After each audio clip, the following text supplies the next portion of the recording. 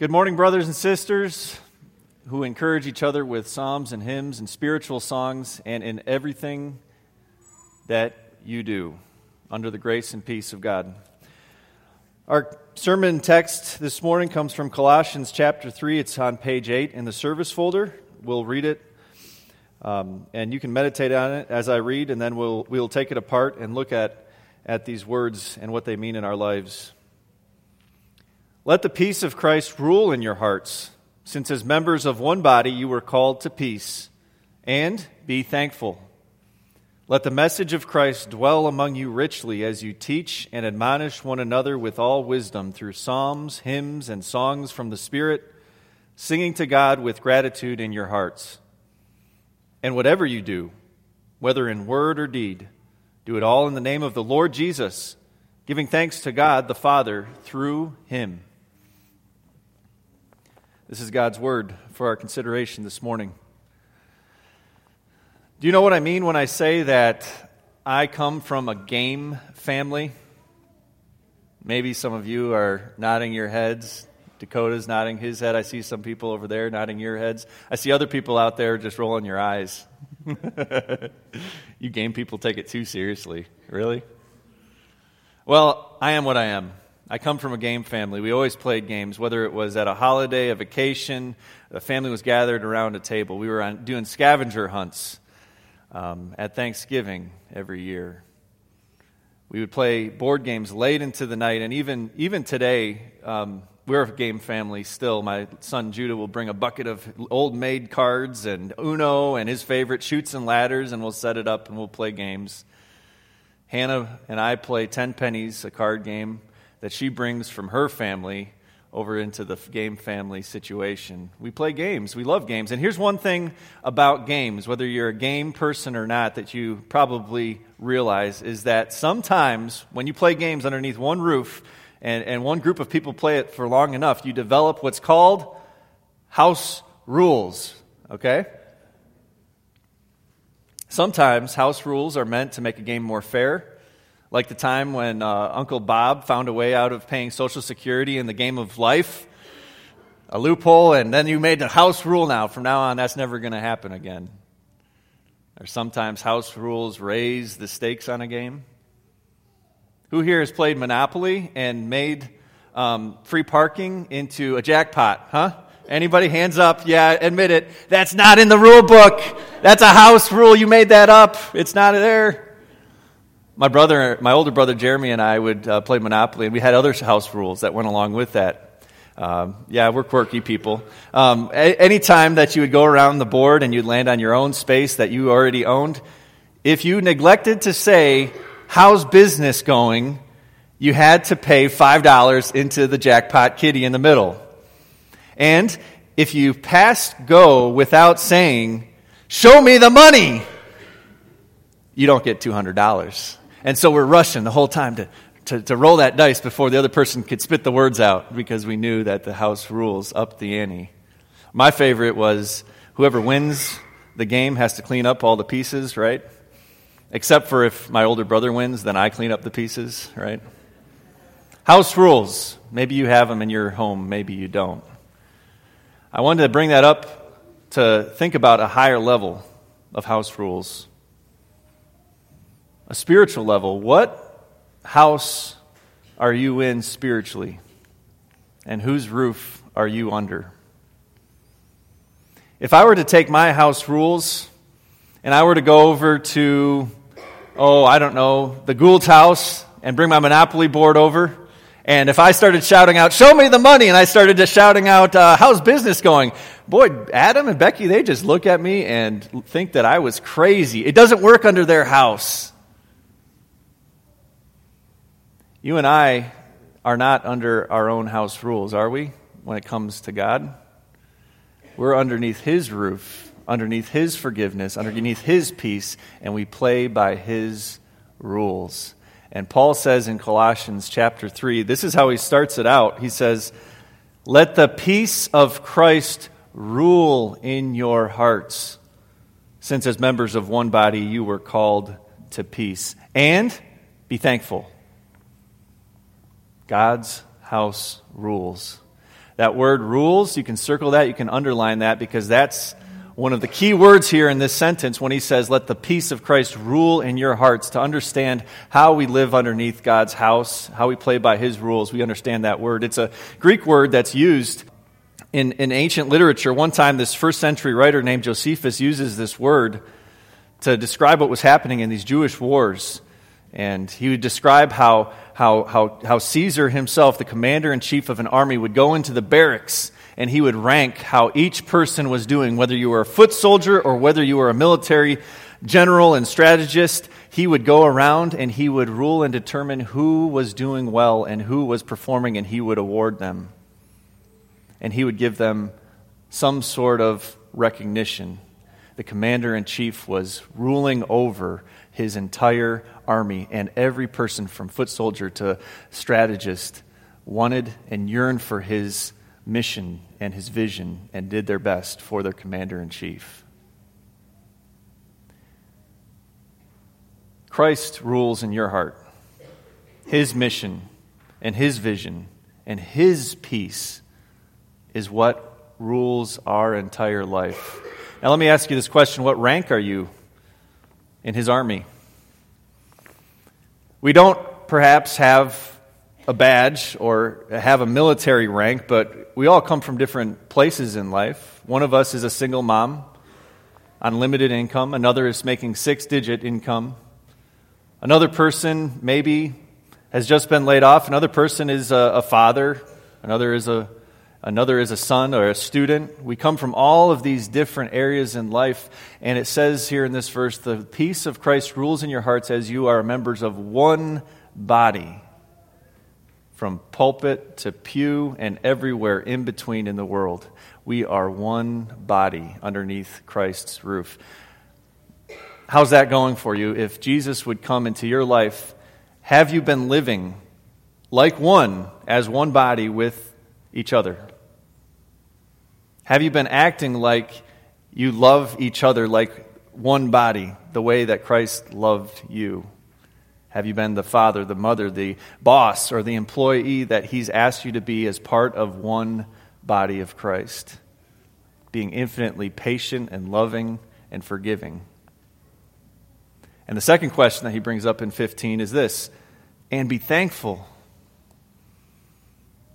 You oil tycoons, you leaders of Fortune 500 companies, are you thankful for what God has given you and the place in life and the rank in life that he's put you there? And are you thankful for the right reasons? And the same question goes for if you're making minimum wage at Taco Bell. Are you thankful for the place in life that he's put you in the body of Christ? I got to say that if I would honestly think about Jesus, my commander-in-chief, coming into my life and looking at all those areas, I would be scared, right? To think about how I haven't lived at peace with others, how I haven't been thankful like he asked me to be thankful here. But Caesar's not coming into our barracks. You know who's coming into our barracks? Your Savior, Jesus. And this is what it says about your leader, just in the first chapter of Colossians. If we're going to understand what it says here about the peace that rules in our life, we have to understand where that peace comes from. And that comes from the peace that Paul talks about in Colossians chapter 1, starting at verse 19. Here it says, "For God was pleased to have all his fullness dwell in Jesus, and through him to reconcile to himself all things, whether things in earth or things in heaven, by making peace through his blood shed on the cross." You see that the rule of Christ has less to do with the laws of Jesus, and it has to do more with what Paul just says about his peace, the love of Jesus that rules in our life. The love of Jesus that we hear about in open and honest communication in worship and congregation life. Life around the Word of God. This is what it means for us. It means that if Jesus is so in love with coming down to us, my dirty soul as it is, and he's in love with coming in there and dwelling in it with his Spirit, that I fall in love with dwelling with you. And you fall in love with dwelling with me as dirty, scumbags as we are, that we love each other and we dwell with each other because of the peace of Christ that he puts in our hearts. It means that the encouragement that Jesus gives us in his gospel promises, underneath his roof that he encourages us by, we fall in love with his encouragement so that we want to go out and reach out to the person next to us and say, that person is struggling and I want to help.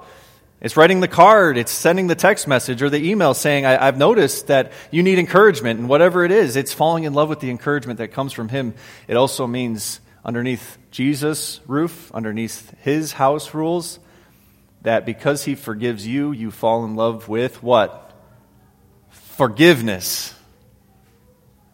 And that I can't hold any grudge against you, and you can't hold any grudge against me, because it's all covered by the blood that Jesus shed on the cross.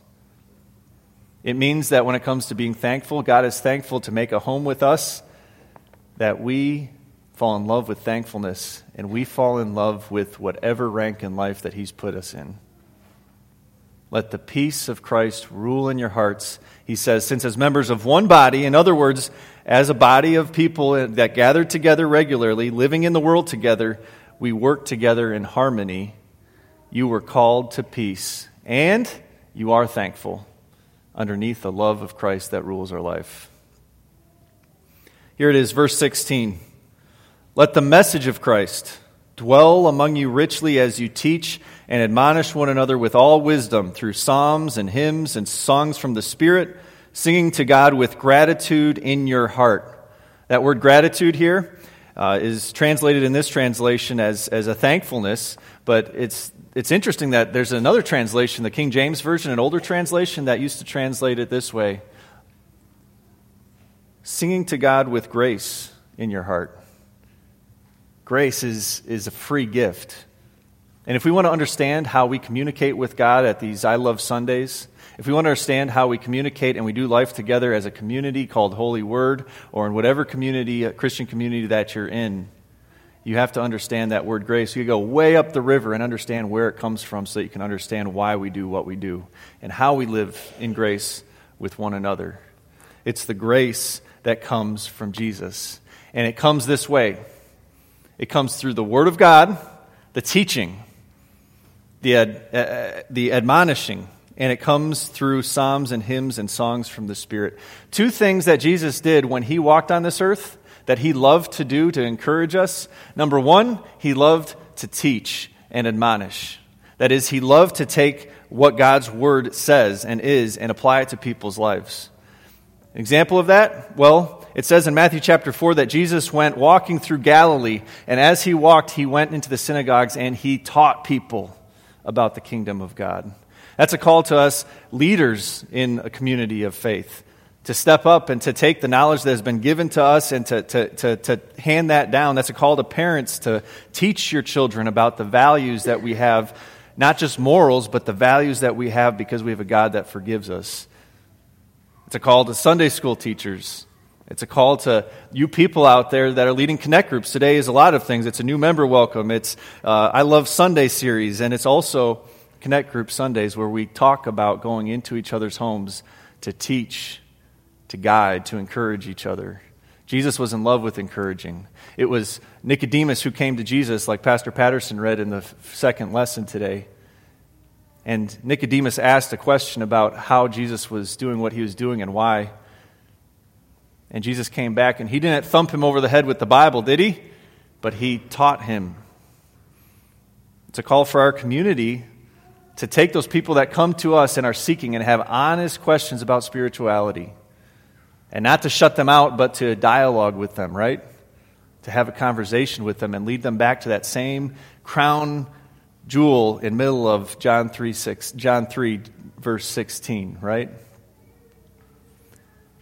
Jesus loved to admonish, not because he liked demeaning people, but he liked to take people where they were at and guide them back to the kingdom of God. Like the Pharisees that he one time calls whitewashed walls. On the outside they were all cleaned up, but on the inside they were dirty because they thought that it was by their own works or that it was by their own deeds that they could get to heaven and that they were better than everybody else. But Jesus came to them and he corrected them, he admonished them because he wanted to see them in heaven. He wanted to see them in God's house, under the house of peace. And so it's a call to us to humbly give people that are straying away from us in lifestyle or in any other way, to humbly go to them and to say, listen, I care for you enough that I'm reaching out to you. And it's a call for those people that feel on the inside that you're a hair that's sticking out this way from the body of Christ that is going another direction, to really reevaluate ourselves and to say, is what I'm doing putting me in a place of danger, and can I take encouragement from other people to get me back on the right track? Jesus loved two things. He loved teaching and correcting people for the right reasons under the love of Christ. And then the second thing that he loved singing. And he still loves singing today. It says this, you do this all, singing to God with, you admonish one another with all wisdom through psalms, hymns, songs from the Spirit, singing to God with gratitude in your heart. At the end of his life on earth, right before he died on the cross, Jesus was gathered together with his disciples in an upper room. And he had the heavy pain of about to go to the cross, the heavy pain about to suffer the pain of hell. And in a few moments, he would be in the garden praying to God that he would take away the pain that was coming his way. And so you can imagine the stress on his heart, the emotions that he was going through. But do you know what he did with his disciples at that last meal before he went into the garden? After they were done eating, it says they sang a hymn, which was probably a psalm, to encourage one another. Jesus loves singing, and he loves it when we sing. He loves it when we come together and we sing, not just because, I like this song or I like that song, but he loves it when we sing when we're around each other to encourage one another, just like those disciples and Jesus may have been encouraged around that table before he went into the Garden of Gethsemane. It's interesting because Jesus isn't done singing. It says in Hebrews chapter 2, verse 12, I will declare your name to my brothers and sisters. In the assembly, I will sing your praises. And there, the writer to the Hebrews says that this is Jesus that's singing. Today, he's singing because he's so encouraged by being under a house with you. And so when we come together and worship, we sing songs, not because of our own preference. We sing psalms and hymns and spiritual songs, old hymns and new hymns, contemporary songs, everything based around the Spirit, to encourage each other and to build each other up. There's a couple of things that we think about when we come into worship. If you ever wanted to know why we choose the hymns that we choose the songs and the meditations on these three guidelines. Number one, let the gospel dominate the message of the song that you're singing. That means let the truth of God's word be there in the essence of that song. Number two, let the people participate. That means encourage one another, like Paul is talking about here. Encourage one another by singing out. And number three, take advice from the history of the church as you pick old songs, new songs, and everything in between, because this isn't the church's first rodeo. We've been doing worship for thousands and thousands of years, and there's wisdom there. Now, one of the reformers of the Reformation in the 16th century, Martin Luther, he had this to say about songs. He says, next to the Word of God, the noble art of music is the greatest treasure in the world. And who here hasn't, in their darkest moment, turned on your favorite hymn or your favorite spiritual song to be encouraged? Who hasn't taken a CD of a song that's in church and say, I need to hear that again this week? I'm encouraging you, wherever you are on the singing scale, to find that song this week. And maybe you find it this week when you're listening to the radio, or maybe you find it today when you're listening to a song, but to share that song with somebody else. Forward it to them. Encourage them to play that song and tell them the reason why you get encouragement from it. Now, I see some of you out there that you're saying, like, Pastor, I can't sing. You know that? And I'm like, well, yeah, we can't all sing. I'm aware of that. We can't all sing. It's not a talent that everybody has, but this is what the next verse is about. And whatever you do, it says, Whether in word or deed, do it all in the name of the Lord Jesus, giving thanks to God the Father through him. There's a hymn verse that I'm reminded of here that comes in the red hymnal in front of you, number 573. If you cannot speak like angels, if you cannot preach like Paul, you can tell the love of Jesus. You can say he died for all. You can say it all by whatever you do. You can say it all because it's not about the tone that's coming out of your voice, but it's what? The peace that's in your heart. And you can do that at the cubicle at work. You can do that at home. You can do that on the road and whoever you're put with. You can do that in everything you think and you say and you do. Because the last verse says, you do it all in the name of, or I'm going to say, with the heart of the Lord Jesus, giving thanks to God the Father through him. A story about a good friend of mine. I had a phone call actually this week from my Aunt Jan. She's not my real aunt, but we call her Aunt Jan because well, you're going to find out. She's pretty close to our family. She called me to give me a hard time about my Dallas Cowboys and how great her green and gold team was. I have forgiven her for that. But we got talking, and she reminded me of a story, and a story about somebody that came into her life by a very different way. Uncle Roger and Aunt Jan are very special to our family and in our life. Many years ago when I was in high school, I went away to high school in Wisconsin, away from my family for hundreds of miles, and my mom and my dad, my family, close family, didn't get to go to a lot of the special events like my football games or my basketball games or whatever it was. They didn't get to be there, but Uncle Roger and Aunt Jan lived in the area, and Uncle Roger was a big sports fan. And he would come to my football games. On Friday nights, away games in Milwaukee, I could see him still huddled over in his jacket, standing on the sidelines, never sitting, always standing. He was just a healthy, go-get-him type of guy. He always wanted to stand up. And I could see him there after every game. He wasn't loud. He was a really humble guy, kind of quiet. But he would come up to me afterwards and just say, "Good game, and I'll be at the next one." And he'd give me a couple words of encouragement, and then he would be on his way. But I always remember him being there, whether it was on the court or on the field, whatever. He was at those sports events. He was like a surrogate dad at those events.